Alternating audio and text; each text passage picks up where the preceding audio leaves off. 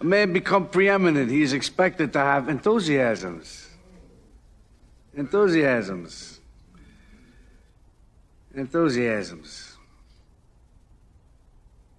What are mine? What draws my admiration? What is that which gives me joy? James. Music. Baseball.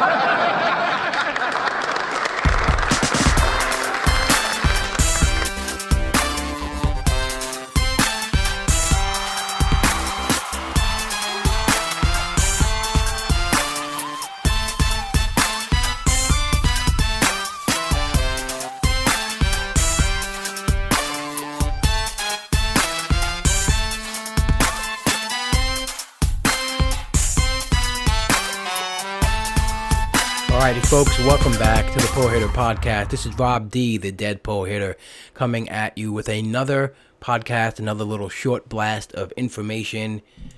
This time I had my good friend on, Ryan Roof of RotoWire.com. You can find him on Twitter at Ryan Roof, F-R-U-F-E. We basically talked about Ryan's specialty. He handles the closer grid and the closer talk at RotoWire. So we went through some recent reliever signings, closers, middle relievers, all that fun stuff. We tried to talk about the impact those relievers might have on their new teams, where their ADP stands right now in Draft Champions, and if they can contribute any type of value to your teams, either through saves or ratios or ancillary saves. So we did a quick blast of some of the recent signings, as well as discuss maybe some of the possible teams that can still get shaken up by the guys who are left on the wire who might be sources of saves, like Craig Kimbrell, Aroldis Chapman, and Rogers. So we try to nab maybe possible spot that they could land in, if it would affect any of the other guys that we're drafting on those teams that they could land on. Then we also cover some of the regular non-closer free agent signings and discuss their value as well. Guys like Cody Bellinger, Ledmus Diaz, Jace Peterson, Jaime Candelario, and again, not big sources of impact for your team, but for Draft Champions, you kind of just want to know if they're going to be able to contribute anything to your team. We also talk a little bit about the Gladiator draft format and Draft Champions and the NFBC 50 format, and just give a little bit of our take on some of the strategies we like to employ, and you know, basically ADP talk and stuff like that. So hope everyone enjoys this podcast. I hope everyone is really cherishing their time on this earth. It's short. Live it up. Be nice to each other. You know, don't be a meatball too much of the day. It's okay to live a little bit of the meatball life. You know, it's allowed, because there's good meatballs, but there's also bad meatballs. So holiday season, for whatever you celebrate it, celebrate life, cherish it all. That's it, right? It's not that hard. It's really not that hard. If you're waking up miserable every day, you need to take a good look in the mirror and say, why is this happening? But, alright, done with Dr. Rob. He's out. Enjoy. Actually, I lied. I'm not done with this introduction. Got a little bit of a rant. When you're driving, don't exaggerate the lane switch, right? There's just no need to drag it out. It shouldn't be a move that encompasses 140 feet in distance. Make the move. You put the signal on, you move. That's it. You got a clear right of way, go. Don't exaggerate it. I don't know why some people just take half a mile to make that move. Just do it. You know? Ming. My other rant is resealable bags. Everything these days is resealable, right? But the reseal conditions in the world aren't great. There's some companies that have nailed the reseal. A lot of companies, the bags, I mean, you end up using more bag clips than you ever had before. Or you transfer it into a Ziploc that actually closes. So if anyone's working for a company that makes resealable bags for a product, tell them to smarten up and step up because it is just terrible out there. You get a bag of, I don't know, sun dried figs from Costco, and the thing just doesn't close back up. They're perfectly lined up. The things are perfectly lined up. You're pressing your thumb and your finger together like a big hammerhead, and you can't get it sealed up. It's just bad. It's bad. It's one of the biggest problems in the world right now, folks. Resealable bags. Get the word out. Let's make it better. All right, I'm done. Here's baseball. All right, folks, welcome back to the Pull Hitter Podcast. Rob D, the Dead Pull Hitter, here with my good friend Ryan Roof. We're going to blast through some free agent reliever signings, regular free agent signings that are not relievers, because believe it or not, Ryan Roof is a stud analyst all around, not just relief pitchers. What's up, Ryan? So that's news to me, man. I don't know about that, but Come on, come on. Don't sell yourself short. You're not just a reliever guy. You're playing in a lot. How many drafts have you done so far? 10. Woo, I've done baby. 10. All right. I think 40s. Well, 40 Cs, 250s, four gladiators. And we'll be doing a main event, a couple OCs closer to the season. So, I'll have a full and a lot more 50s. So, in DC, so I'll have a pretty full plate again next year. What's your biggest thing when you're going from a DC to a 50? Because obviously it's still that draft and hold style, but it's 12. You're going from 15 teams to 12. So what is your biggest, like, I guess fork in the road? Like, what's your first thing that you're trying to attack when you're trying to transition between the sides of the leagues? It's interesting because I look at like the 12 team draft boards and they're just like so much better than the Stacked, right? 50s. Yeah, yeah. It's just like you're stacked through like 8 rounds basically. Yep. So I think the first 50 I did this year, I was like, I'm winning the overall. This is Yeah. insane. This team's insane. Um, and then you go back to the 15 team DCs and you're like, wow, this is pretty Yeah. different. So I think um, the biggest thing for me when I haven't gone back and forth this year. I haven't done a 50 yet, but to me, it was like, there's a point in those DCs where you're starting your speculative like closer stashes or specific outfielders or prospects that you may like. And that cutoff point is way earlier. And yep, you have to decide, like, is it worth bumping them up 100 picks, or is the value of that player in that range where he goes in a draft champion? But in a 50, you have to move that ADP up to get him, because obviously the rosters just end at some point. And that was my biggest thing, because it comes to like the last couple of rounds and you're like, oh man, like I can't believe this guy hasn't been drafted yet, because you're stuck in that draft champions mode, where everyone pretty yeah, much gets drafted. for sure. I would Yeah, love to do the like a 75 round draft and hold. yeah, that'd be sick. Or at least 60, like extend Yeah, it even more. it ends and I'm like, I still want more. I still want more of these guys. Yeah, I know my queues in the 50 drafts are like still ridiculously full once the draft is over Right. compared to the Yes. DCs where I'm like, scraping by. I'm doing one right now and I'm past round 40 and like, man, there's like nothing. Except for like good, like the only thing left is good relievers. So guys like Hector Neris and Chris Martin and all those guys. So You said good relievers. You just said great relievers, though. Hector Neris. Let's true. come on. Yeah. Well, yeah, and that's exactly like what's left. Like that's the most appealing in late, post round 40 DCs right now is those late relievers on the pitching side because there's no real starters left at that point. Um, Yep, so makes yeah, it sense. really lends itself to like specking on saves like later in the draft, like post round 30 in those DCs versus like um, you know, the 12 team 50s, those guys are going to be always there like around 45. So if you're going to speculate on saves, like take your pitching early in those, like the starters early at least. Yeah, So that totally makes sense. When are you getting like in your 50s? When are you getting your fifth outfielder? Like what round usually? let's see. Good question. I'd like to have it pretty early, but I think I'm more comfortable in those like versus the the DCs. I did want like my latest 50 and like I had my fifth outfielder by round 17. Okay. So but I took three of them in the first five rounds. So uh, I took Acuna, Rosarina, and Mullins, and then Yelich and Verdugo.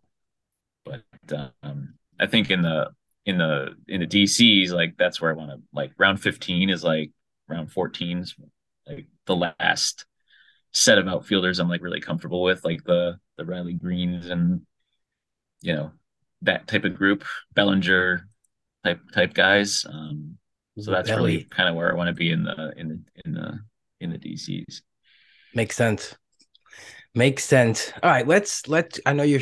We're doing this on a whim. Basically, I'm just doing whim podcast these days. It's fun. Last night with Phil was Zero prep. basically, Let's yeah, do it. yeah. It Yeah. was just like that. Let's just jump in and instead of texting each other things and having conversations on Discord, it's like, whatever. Let's just spend that time talking. Yeah, I On a get to follow pod. the robot who's way smarter than me. So so He's this like, should go well. let's just bring up the Fangraphs free agent tracker and just talk about it. I'm like, sure, sounds good. Yeah, exactly. It's all good. But yeah, so I wanted to get into some of the recent um relief pitcher signings. Not going to talk about Edwin Diaz. We already know what he brings to the table, but I'm just going to go by the Fangraphs roster resource free agent tracker. I'm just going by projected WAR for this year, and Matthew Boyd is first, but I think he's going to start. Right, he should be starting with Detroit, so I don't think we'll. Yeah.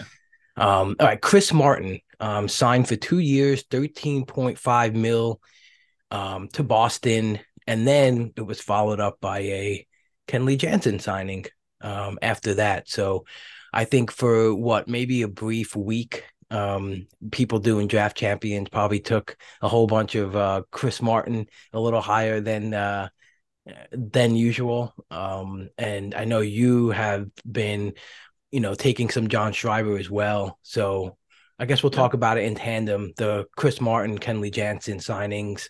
Obviously, the pen gets a lot better. And also maybe the domino effects of what we can expect from like Tanner Houck and Whitlock. It'd be maybe hybrid roles or really going back to starters.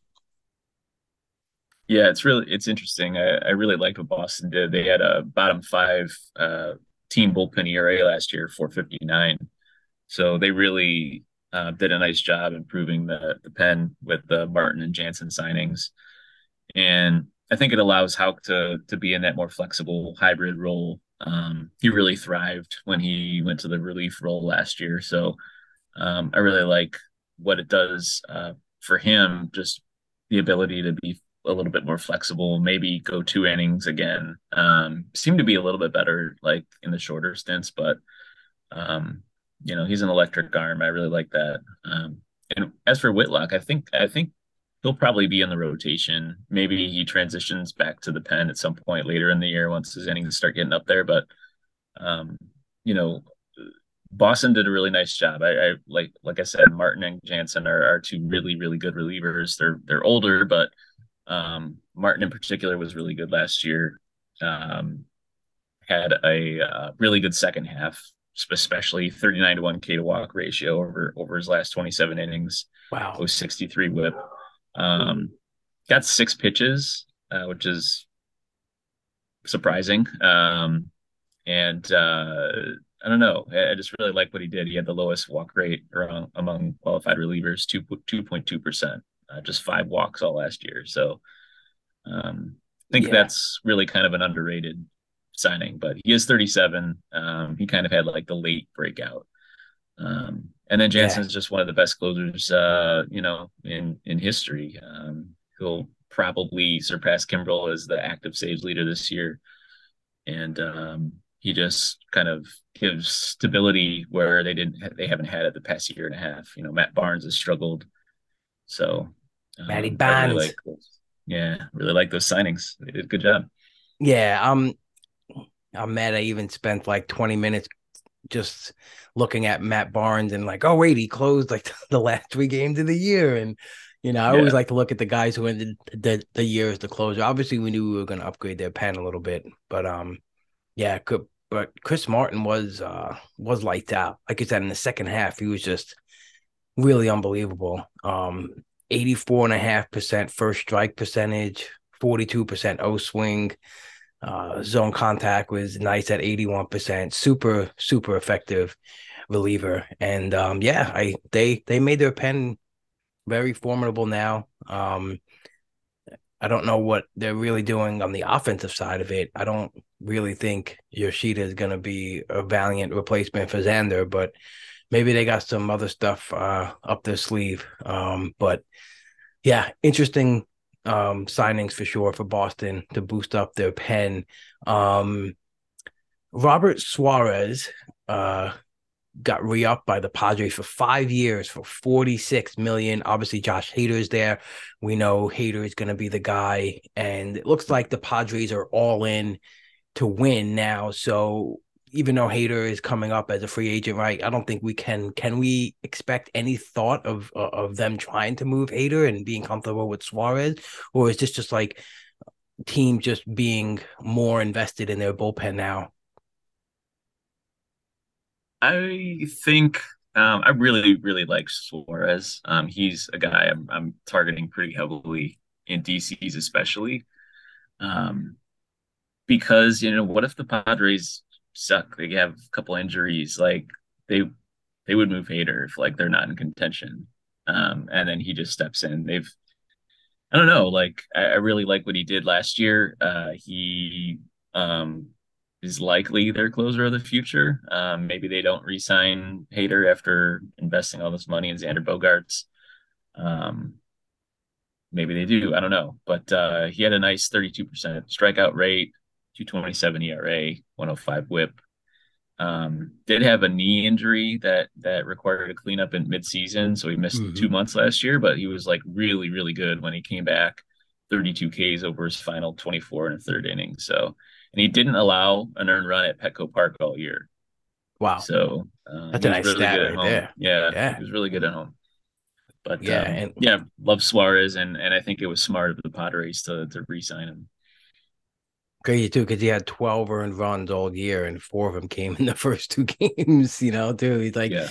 you take obviously you could play that game all day. You take this game out and look at it, but um, Yeah, yeah, walk rate was a little high at 11%, so that's really the only thing that's kind of concerning. So, but yeah, I think he has some upside, and if something happens with San Diego where they're again kind of fall out of it, they could trade Hader, and he's the next man up. So right.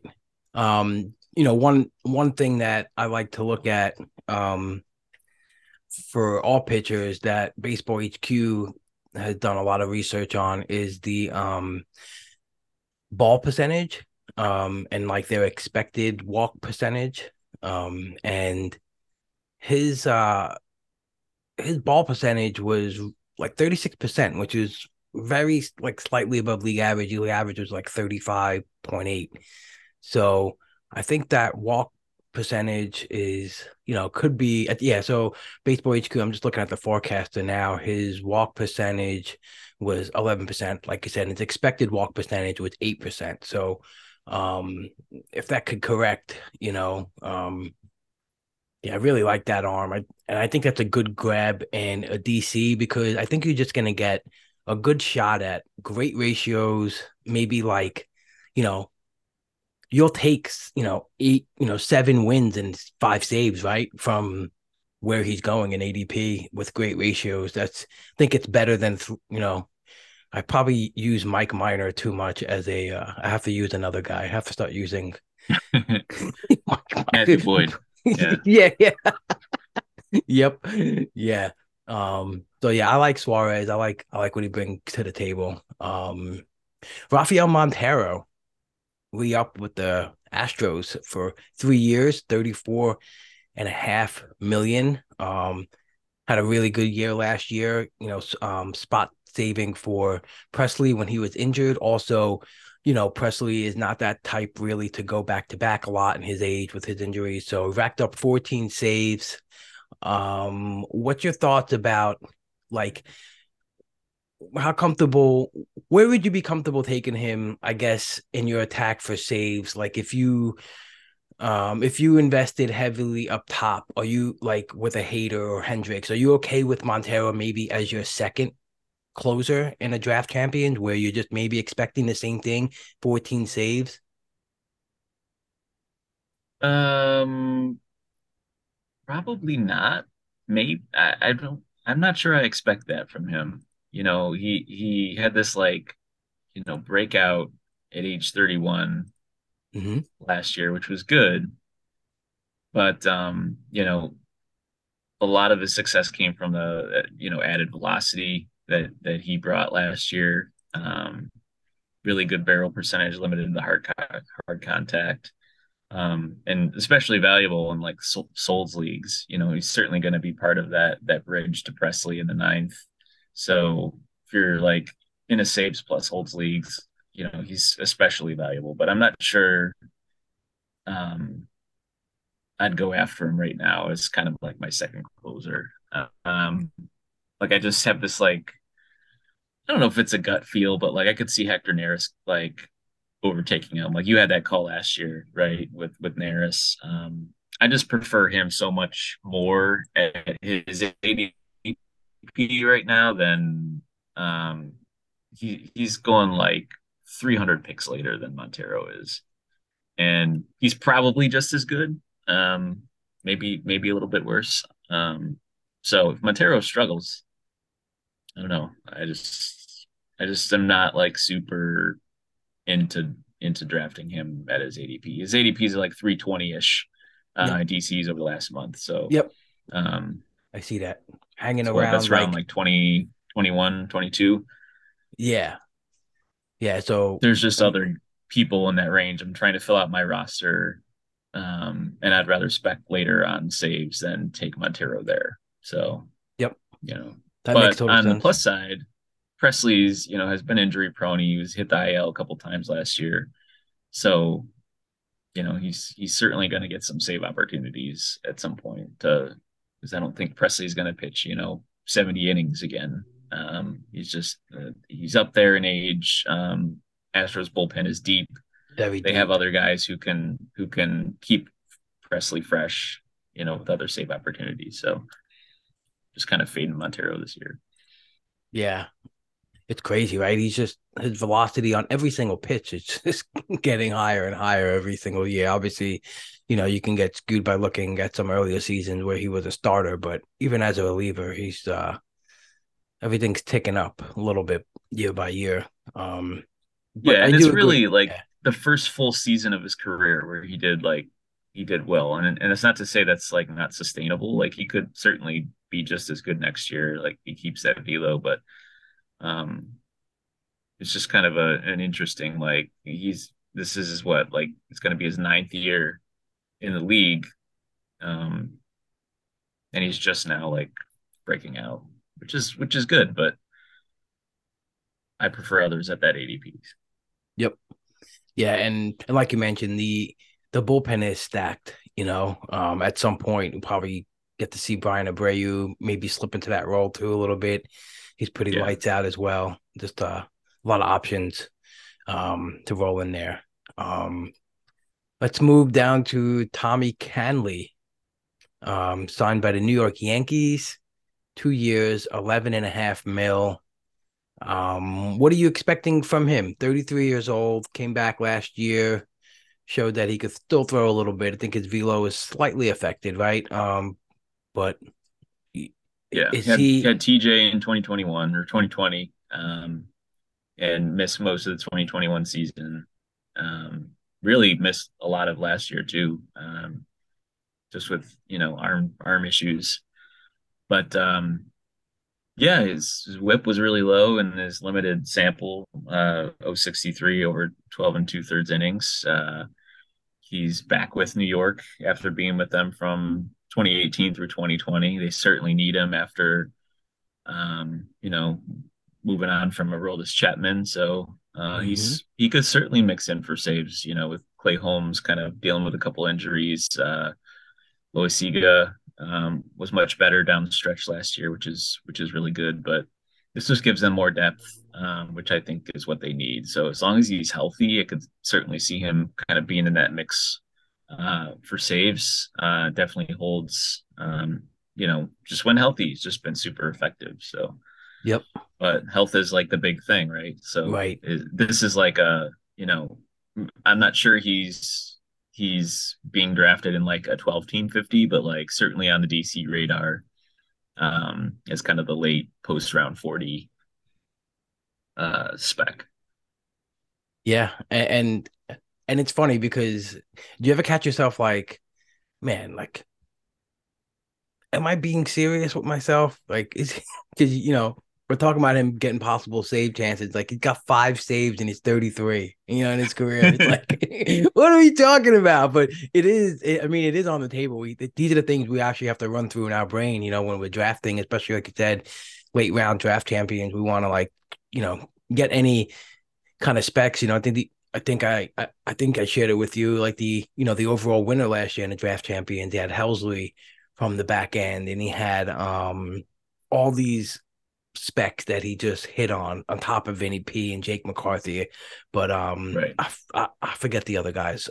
But yeah, so these are the spots where you can grab them, and they could really. I think he had Jose Leclerc also. It could really just like influx your totals. And just even having good arms with good ratios. And yeah, he's going 720 right now in draft champions for the last month. And it'll be interesting. I think they will mix and match a little bit with Loizaga and Holmes when they can. Maybe if Holmes gets the majority, but he might be able to pick up a few from here. But yeah, pretty wild, right? 33 years old, only got 290 innings and 5 saves under him. But well, like, yes, he's gonna get saves. Yeah. 358 Ks though in those 290 innings. So Right. I mean, definitely the potential is there. And, he's pitched in New York before. He was successful in 2019.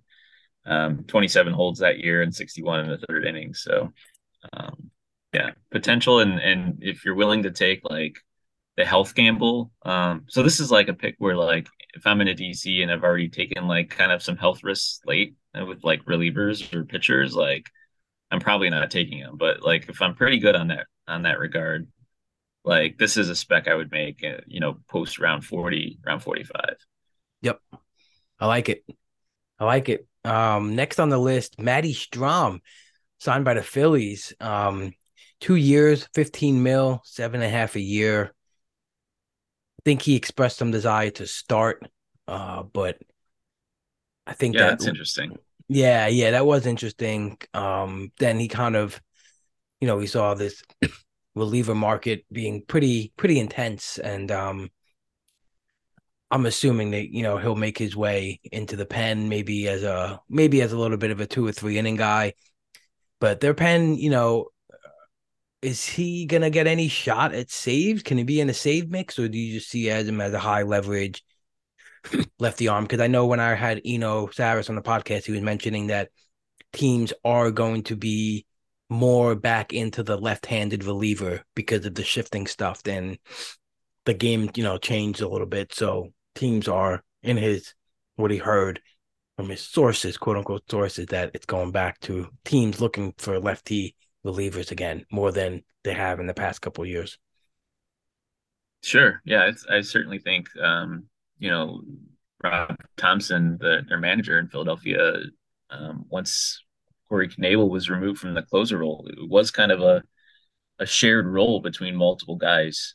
And I think, with Sir Anthony Dominguez, Jose Alvarado, certainly great arms, but both have really high walk rates, and if they're walking the world, um, probably going to take a step back from using them in the most high leverage situations. And Strum has excelled when healthy in those situations. Last year with Boston, he was really good. Um, 27% K rate, decent ground ball rate. Did walk almost 9% batters he faced, but um, yeah, I could see him being like that too, inning guy. I mean, he did make 16 starts for the Padres in 2019. I forgot about that. Yeah, and he was like I remember him in my home leagues being like one of those those cheat Yeah, codes where you could plug in at reliever if you wanted extra starts, for or vice sure. Yeah, versa that next year, he qualified the other way around. yeah, Yeah, so like and he had some last year he had some 2 inning outings, mostly with short outings, but um this makes me wonder though, like does this free up Alvarado for more saves? That's yeah. what It I could for that's sure. what I have in my head. Like now they have this lefty guy that they could use, and because Alvarado was really, really insane in the second half. Obviously, he found the strike zone a lot more, first pitch strike and strike percentage.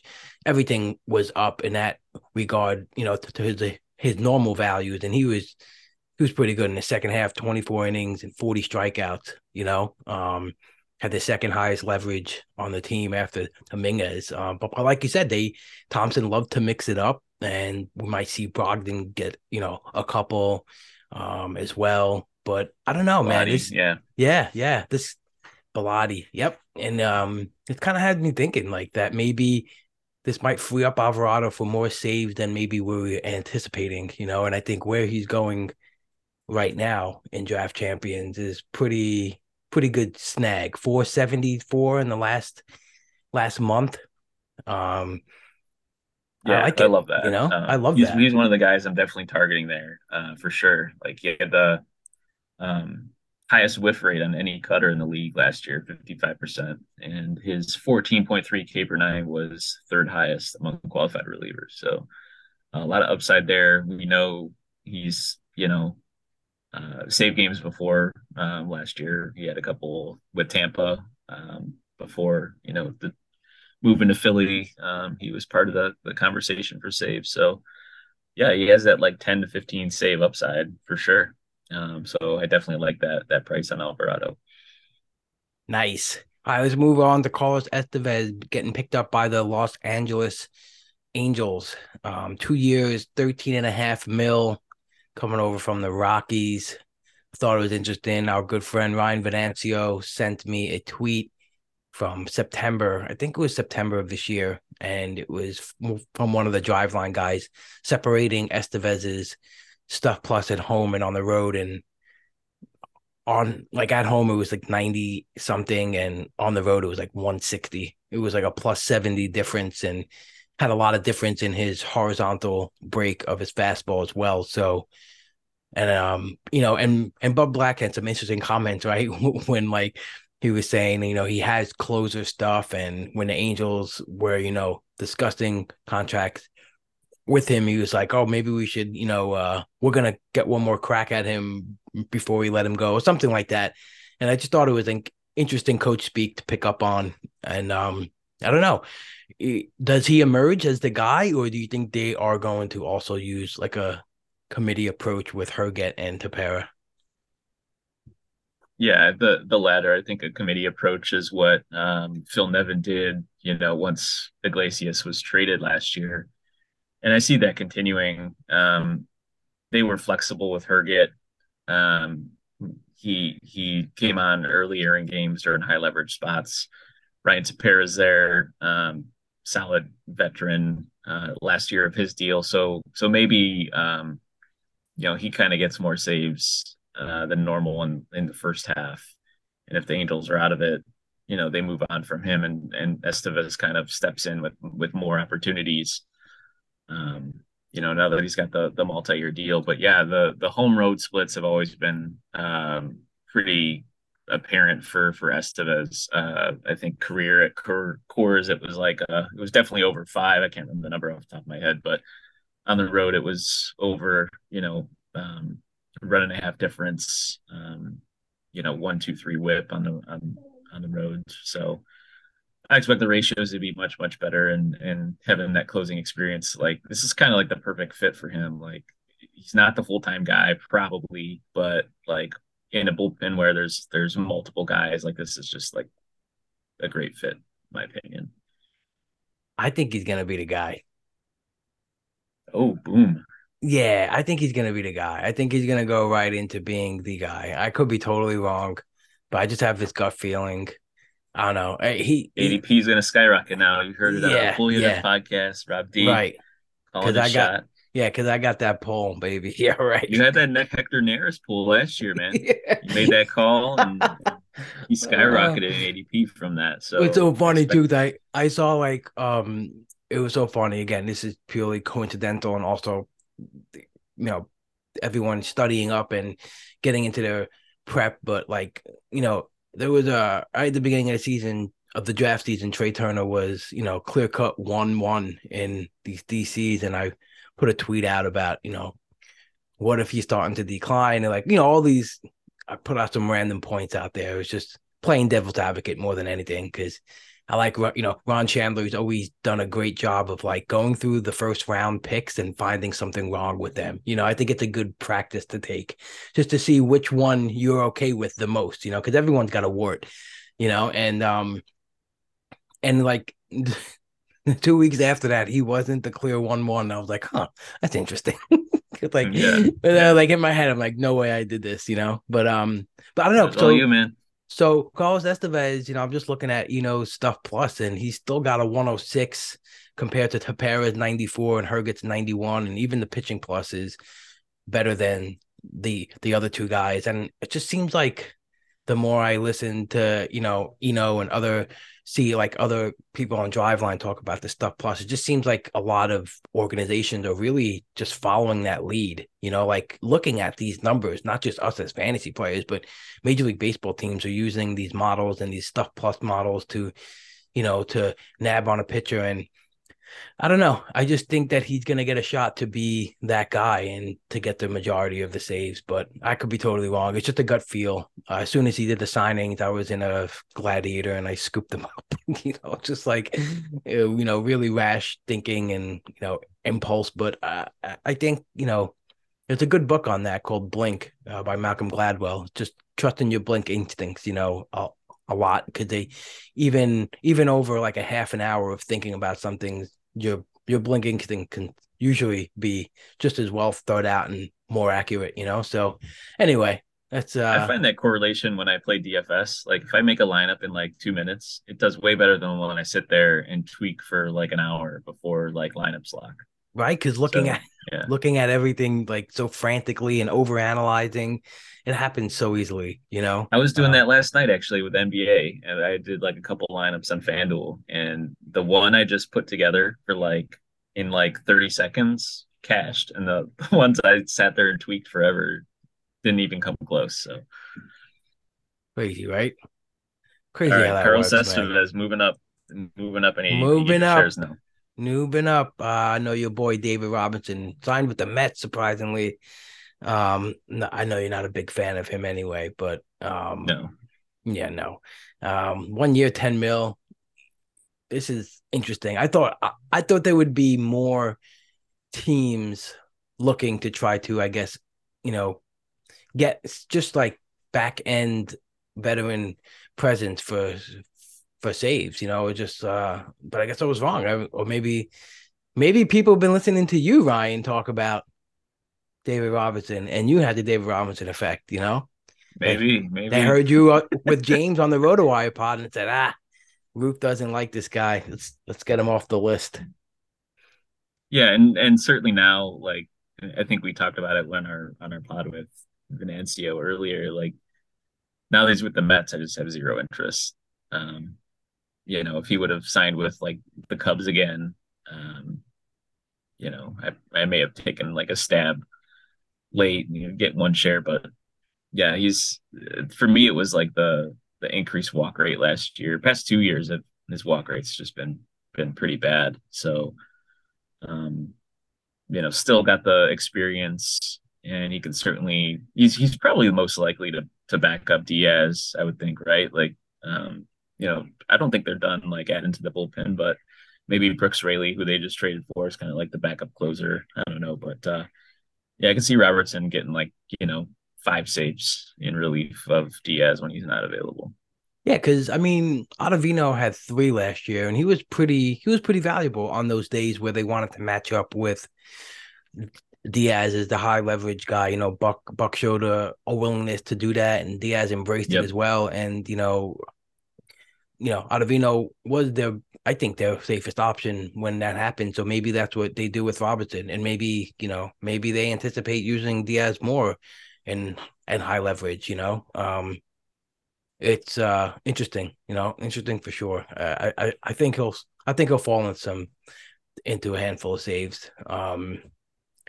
So I have a question about Jose Leclerc. With like all the signings and with the remaining closers out there, to be signed, do you feel a little more safer, especially Jansen? I think we were worried about Jansen going to Texas as well as San Francisco, but do you feel a little more safer with the Texas Rangers, even though they're spending all this money going with Leclerc as the closer? Yeah. I do because the remaining notable free agent relievers, at least from a closer perspective, Taylor Rogers, Aroldis Chapman, Craig Kimbrell, both or all three of them like really kind of declined last year. Um, I could certainly see the Rangers picking up one of those guys, and maybe they just kind of work them in if they're showing signs of improvement. But I don't know. Yeah, I definitely feel a little bit more comfortable. The Jansen domino really kind of uh, cleared things up for a lot of Pens, in my opinion. Atlanta, San Francisco, we were worried about him signing either of those places. Now that he's in Boston, it really clears things up there. So Yeah. Texas also is one of them. So yeah, I'm a little bit more comfortable in Leclerc. Um, Still not like overly excited about him. They still have uh, Joe Barlow there, who's been pretty good the past couple of years. Hmm. Still some walk issues, but yeah, I think they'll have to make some moves with their bullpen still. I'm not super comfortable with the pen as it is now because Matt Moore's still unsigned. He was pretty good for them last year. Brock Burke's pretty good, um, but I still think there's some moves to be made there in that pen. I yeah, I agree. I love Leclerc. I've always had a bias for him. Everyone who listens to the show knows that. But I hope he gets a shot to just really run with it again because Yeah. I think he showed last year too, just coming back for the first time that his stuff was great just for being back, and I think he's just gonna improve and get better. Well, I think people forget like how dominant he was like a couple years Yeah, ago. Like yeah, he was a 100K reliever in 2019, 68 right. and two-thirds innings. So, um, we're at that like those are kind of guys that I want on my team, but is he gonna pitch, 70 innings again? That's where I'm at. Is like how much volume are we gonna get from him? When he's proved he was healthy. 47 and two-thirds and 39 appearances last year. So he definitely, went multiple innings several times. So, maybe he gets back to that 100K level. All right, all right, I'm on board now. All right, Taking boom, them next boom. gladiator draft. I'm sniping him from you. I took him last night. Yeah, like 180-ish. I think right around his ADP, but I hadn't gone fishing in that area. For saves. It's usually where I'm trying Yeah. to pick up some bats after I've gotten a good run of pitchers and stuff like that.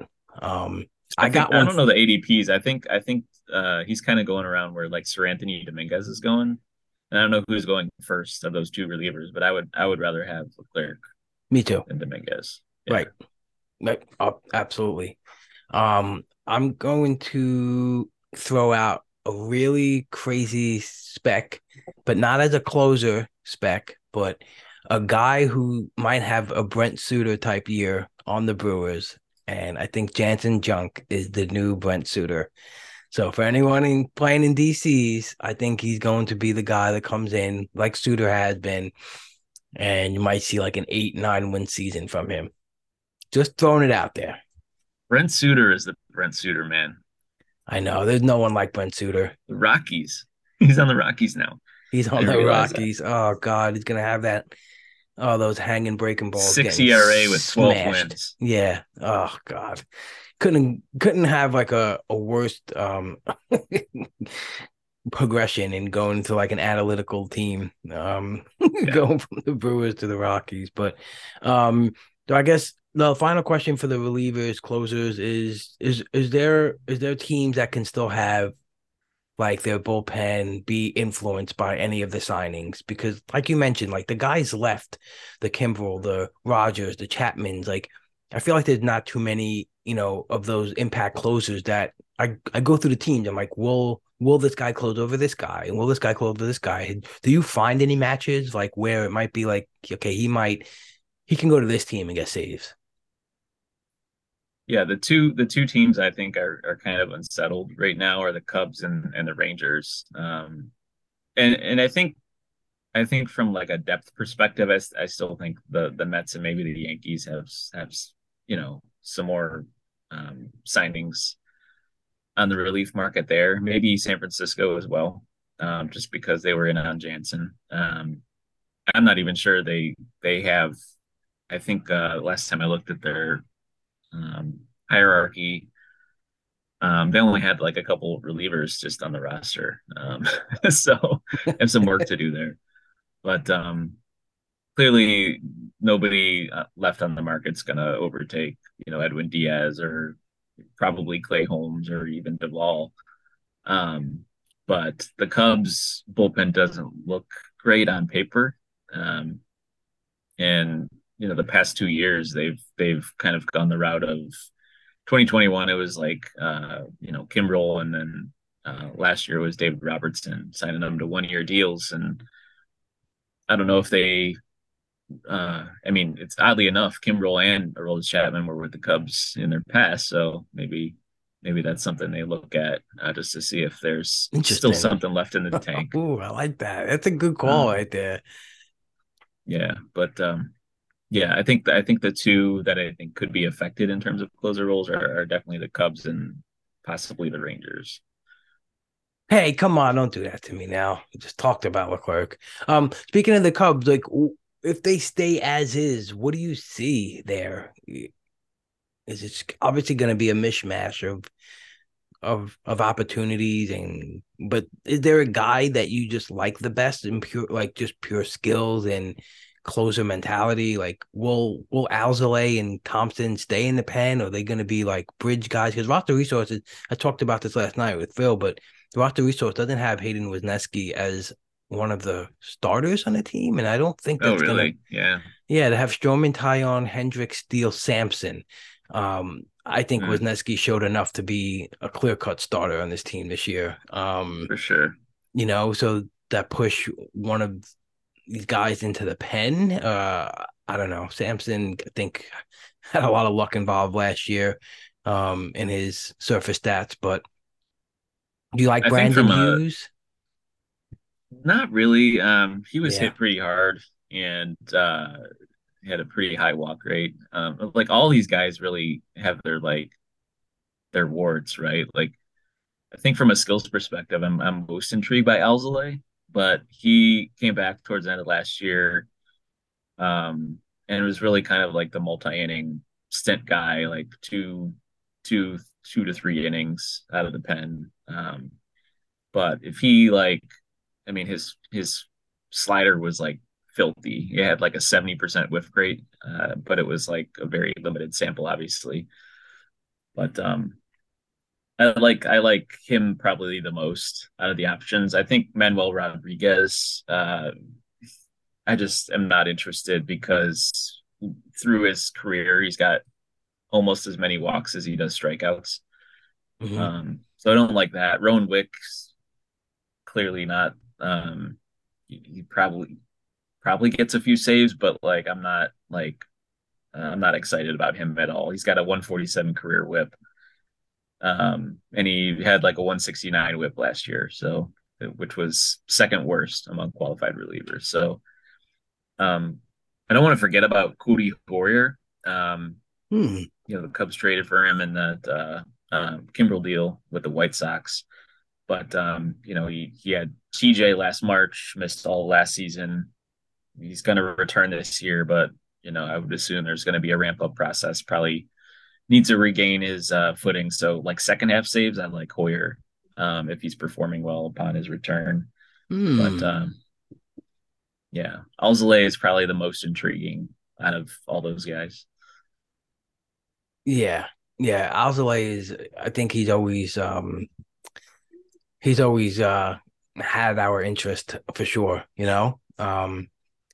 Yeah, NL only deep mix leagues. Probably going to be careful with his workload. So like, I don't know if he like really starts. So I think maybe that like multi inning, maybe he's like one of those 3 inning save guys, a couple times a year. Right. Yeah, absolutely. And I think that's what they have with him and Keegan Thompson. Like they have that ability to just throw them in there whenever. And that's gonna take yeah, Brandon Hughes just 25% swing and strike rate on the slider, but gave up 7 homers and a 16% barrel percentage on the fastball. So he's got to maybe, obviously, he's throwing the slider 45% of the time. So if he maybe bumps that up, it could be a little more effective, not give up that loud contact. But they did seem to like him, to trust him at the end of the year, but they sprinkled in a whole bunch of other Yeah, relievers in and there. and David Ross has shown a willingness to do that, just use a bunch of guys. So um Brandon Hughes has got like 373 ADP, which is like right around Jason Adam, and give me Jason Adam 10 times out of 10. Yeah. Just from a better skills perspective. But um Yeah, I guess that's kind of high, right, for Hughes? Like just yeah, really not knowing. I mean it's before round 30. Like, yeah, Yeah, just not yeah, I don't want him there. right. You're right. It's this Jason Adam is there, and we got Jose Quintana. Like just starters, the good starters around there. Savale, Karinchak. Yeah, Would you rather have Karinchak or Hughes? Karen check for sure. Right? Yeah, that's easy peasy. Not even close. Yeah. There's an interesting group of starters here. I'm not talking about starters, but what about AJ Puck? He's right next to Hughes. Who would you rather have? Well, not right next to him, 30 picks Puck. apart. Puck. Yeah, Puck for sure. Yeah, so Hughes is I didn't Robert realize he Suarez, rather have him. yep. He's in that range too. Hmm. I didn't realize he was that high. What about Daniel Hudson? You think he's a sneaky source here for saves for the I don't think he's Dodgers? a sneaky source. I think he's a source He's that a people source. are. Yeah, yeah. I like the way you He's put that. Yeah. people are like getting like moving him up. Like I'm seeing him move up like in Yep. DCs. And he's. I took him in my last Gladiator. I think in one of the last couple rounds. Me too. One of the Dodgers beat guys. I asked him who the closer was, and he said it's going to be a committee. So I think he has got a decent chance to lead that committee in saves. 15, 20 maybe. Um, but they have that bullpen's pretty stacked. Evan Phillips is great. Alex Vesia is really good. Um, Gratterall, obviously, if he can stay healthy. So it's going to be an interesting pen to monitor, just because there's so many saves potential. They led the league in saves in 2021, so um, could be a lot of saves to be distributed between a bunch of guys. Yep. All right. Yeah. Quick blast. Cody Bellinger interest this year, yes or no? Yes. Which is Ooh. surprising because like No, no, I've never no. been. So Oh, okay. So that's interesting. You have a little yeah, turn here. Hmm. I think it speaks to like the outfield depth, right? Like you look at like where he's going among outfielders, and at that point in the draft, like I'm kind of just like looking for upside. So I understand like the platoon possibilities. He was terrible against lefties last year, but um, I don't know. I'm showing I have some interest there, and if he could, former MVP level, if he gets to that level in Chicago, who knows? Right. Even if he starts off with like maybe if they do the platoon with like Morel and him, right? And center and but he just starts playing really good, he can grow out of that. Yeah, And I know people will point to like, well, how can you have any faith that he might do well? There's a great article on prospectslive.com by Tyrion Alexander.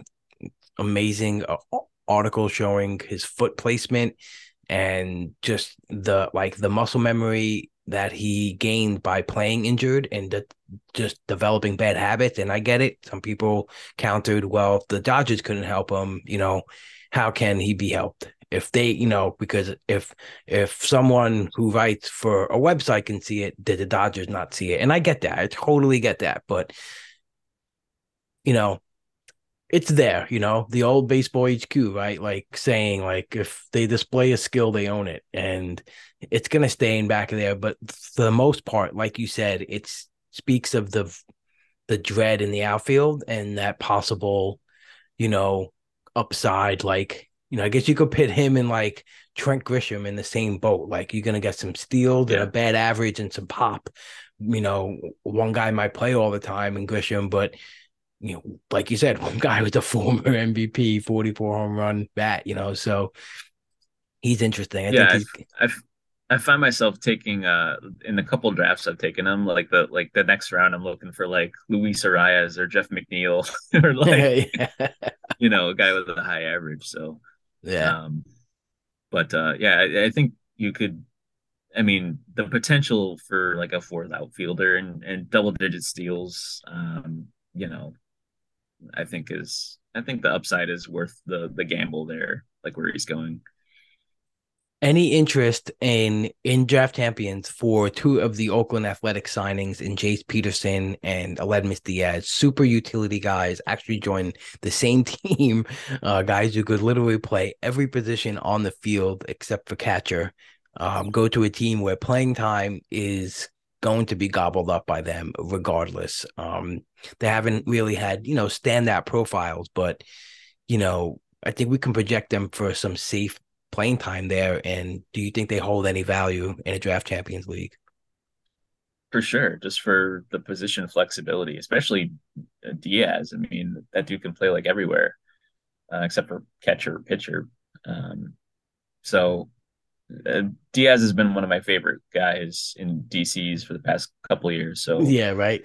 I don't expect that to change Yep. um, now that he's with a much shittier team. He could actually help his like stats. I mean, he could get a lot more playing time than he's gotten in the past, just because he instantly becomes one of the best hitters on the A's, which is saying something. But yeah, I love Diaz. Peterson not so much, but Diaz, a lot of interest in him. Yeah. I like Diaz. I always think he's just like has a solid approach. He's a good hitter. He stays in like he got into the Houston Astros lineup a lot. And Jace is sneaky too because he got platooned so heavy with the Brewers, and not only platoon but like taken out of games early. Him and Luis Urias like were just so painstakingly troublesome last year. If you had him on your roster, you just like, oh, he's gonna start for this righty. They got four righties on Monday to Thursday, and then you end up getting seven at bat because they took him out every time the pitcher got switched. But 12 stolen bases last year and 328 plate appearances, and 10 the year before and 302. So there is some value there, and in some like you said, just having the multi eligibility is actually Jace actually only qualified for third base this year, huh? I didn't notice that. Well then, Yeah, that's never surprising. I didn't notice never it either. mind. Yeah, he must have just missed the threshold, and Aled misses second in outfield, so they must have missed their normal thresholds of finding. They must have been right under the cusp. I have to look at their total game, but yeah, never mind that. Then Jace Peterson, not not Well, as useful as I I think thought. you can safely project both to get more position eligibility as the season goes Through on. the So, season, yeah, yeah, yeah. I guess that's a good point too. They could eventually gain it. Um, yeah, Tony Kemp yeah, at second, Seth Brown at first. The outfield is still up in the air with Connor Capel maybe getting some at bats or Ramon Laureano and Kemp. What a dud of a team. that's Anyway, just so bad. so It's bad, terrible. so bad. All right, one last guy, Heimer Candelario. Yes or no? Yeah. Um, I Yeah. think Yeah. where he's yeah, why not? Yeah. Yeah, it goes to a team where probably going to play every day, switch hitter, in a lineup, probably going to hit middle of the order in Washington. I think from on a positive note, he had a 75th percentile max EV last year. Other metrics weren't good. Blue lollipops, and that was the only red one. But uh, yeah, I think given the state of the position, you could probably uh, he's a good like backup third baseman or third baseman in like a DC. Um, The state of the and he position. could, That's good. I yeah, like I like the way that sounds. They almost could do like, when they do the State of the Union addresses, you could just do like State of the yeah, Position addresses. Who has yeah, a and better put year? Heimer Him or Candelario's face Joey on it. Yeah, Meneses? Who has a better year? Him or Meneses? Candelario. Oh, all right. All right. A lot of people are gonna be upset about that. But all right. I know. It's a I'm cool I'm just I've heard Ryan Venancio talk on like 3 podcasts about Meneses now, and I he's think it was from our podcast about his steamer projection. I think kind of spurned all of that conversation. So, yeah, yeah. I mean, there's If I think just from a like Candelario's playing time is secure the whole year, in my opinion. Maybe what's his face? Who's the prospect guy at third over there? Jake I forget his Alou, name. Yeah, Lou. Yeah, maybe he takes over, but he's my guy. He's a stud. yeah, Meneses could be in the minors by like April 20th. Yeah. Yep. So Cool, man. Thanks for your time today. I think it yeah, that was was another fun. great little pod blast. Talking over it's good talking this stuff over, and I think it's gonna help a lot of people going through their process for draft champions and But we got a yeah. couple more guys on this list. We got a few minutes. Oh, you got a few minutes? Okay, yeah, hit Yeah, it, hit it. yeah. Yeah, Nick Martinez, I saw was on your list. I think it's really interesting because he wants to start, but he was so much worse as a starter. As a starter, right? Yeah. So like I don't like yeah, you can say like, hey, I want to start, but like, are the Padres gonna do that? I don't know. Like just knowing how good he was out of the pen last year.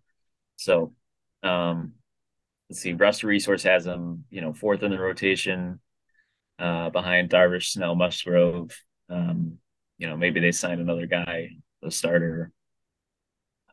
He gets more flexible role. I don't know. He was just so much worse. I'm actually looking up his outlook right now. He had he It he was has just interesting. Yeah, sorry. no. Go ahead. No, I was saying he had interesting like the contract he signed was 3 for 26. Um, but I'm just looking at the contract notes on Spot Track. After 2022, San Diego must exercise the 24-25 club options. If they decline, the option converts to $8 million player options. But game started, he gets 500,000 each for 10, Yep. 15, 20, and 25. And appearances, he gets $100,000 each for 10, Games 20. finished. Yeah. Yep.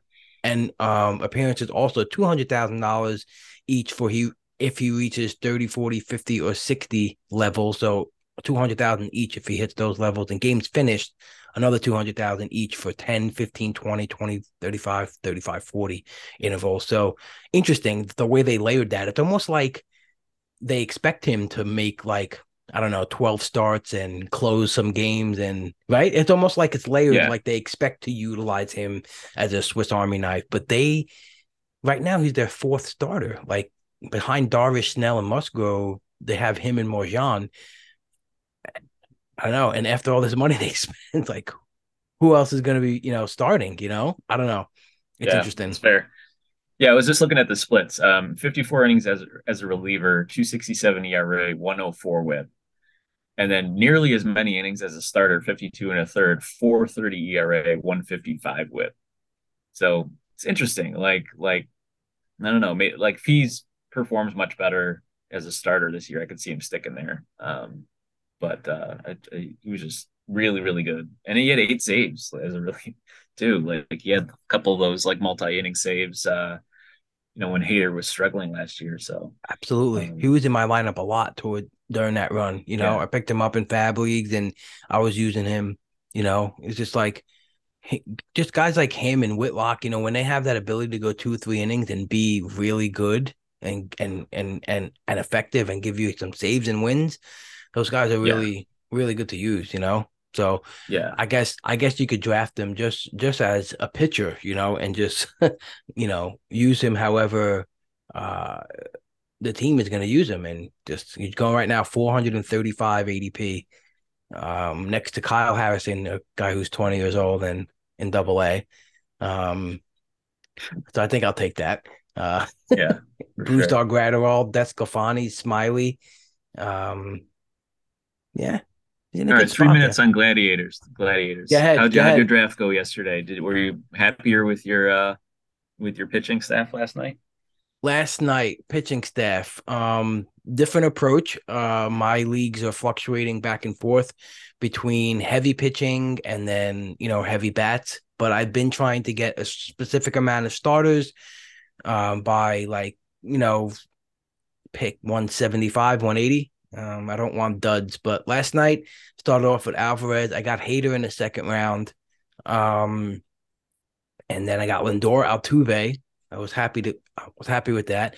I don't know why like Lindor slides in a lot of drafts, and I just don't know what that come from. But my staff ended up being I got my first Eloy share. But my staff ended up being Castillo, Gilbert, Rasmussen, John Gray, Ober, Urquidy, with Hader, Leclerc, and Evan Phillips to round it out the relievers. So, but I got all my pitchers by round 18, and I had 5 hitters left. I backed it up with Soler, Kim, Nick Fortes. Took a shot at Trace Thompson and Ryan Jeffers. It was an interesting draft. I got a lot of my first shares of guys. There were spots earlier where I could have gotten some pitching, but I was stuck in between owners who were just doing the same thing out, like who needed pitching when I needed pitching. When I want to go back to that well, they were going to the well too. So I got Nate Lau at a great price, dropped Gleyber Torres, was in the 150, almost like 140, late 140s, and Yelich too in round 10. So I gobbled those guys up instead. And I got my first Ryan Mountcastle at pick 200, which I know there's concerns I like about that. whether him pulling the ball, but at that spot again, I was like, okay, sure. Yeah, that's a great price on him. And I got I'm my trying to first get like CJ Abrams too. So I'm trying to get 6 starters by like round 12 because like once you get to round 12, you're looking at like the mhm. like once like I want my 6 starter to be like one of like the Morton, Luis Garcia, Springs, Chris Bassett types. Because then you get to like the injured guys like Sale and uh who else going there? John Gray, Montas, Pablo Yep. Lopez types, Hmm.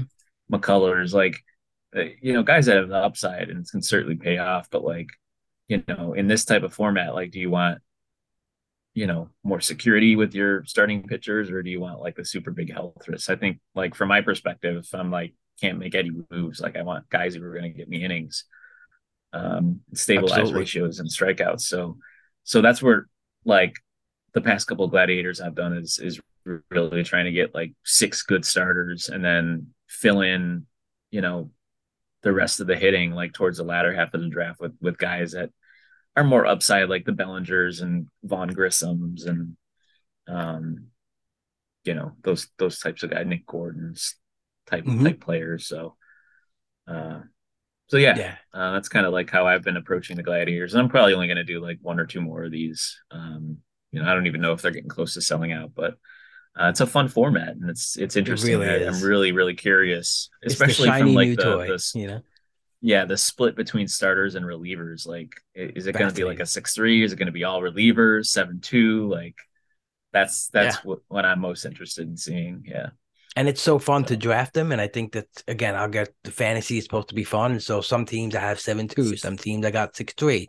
one team I got a 5-4. You know, try it out, see how it, see how it feels when you do it. It's all different. It's all great. I like the different approaches you could try, and yeah, I am fascinated to see too how it ends up. Like best splits to do it with. But I definitely agree with you. I want to get the pitching before it gets risky, and I also do feel, I say this over and over, but I feel like the Max Scherzers and the Kershaws, they're going like too far. I think we're knocking them too much for the possible injury risk, because even if they give you 130, that 130 they give you is stellar, and you don't have the ability to fuck it up by putting in Matt Boyd. There we go. I did it without saying Mike Minor. All right. There it is. Awesome, dude. Thanks for your Good time, stuff. Ryan. Thanks for having me. Ryan Roof on Twitter, right? At Ryan Sorry, Roof. I'm in my work meeting. Yeah, at Ryan Roof on Twitter. Beautiful. Jesus loves you. Take care, pal. Alrighty, folks. Thanks for tuning in to another episode of the Pull Hitter Podcast. I hope these podcasts are guiding you to any actionable advice or any good humor or source of entertainment, whatever it may be. Thank you for the ears and your time and your kind words and the kind reach out and the DMs. I can talk about it every time, but I can't replicate the feeling that I get when people tell me how much they enjoy it or how much it's helping them. So really, really grateful for that opportunity to be in a position that I could help anybody with anything. I think it's the best thing in life is giving. And yeah, just do it. Just give your love. But thank you. If you already left a rating or review, super, super awesome. Thank you so much. If you haven't done so already and you want to do it, do it. I would thank you a million times over. And if you going to do it and you want to send me a message on Twitter or email at pullhitterpodcast@gmail.com, and give me your address, I can send you some stickers, pull hitter stickers, or a fridge magnet. Maybe you want a fridge magnet. Maybe you got a cool beer fridge in the basement, in the bar, and you want to throw a little fridge magnet. Womp. Let me know. I got them for you. No cost. Sending it right over. All right. Don't be a bag of shit. Smarten up. Peace.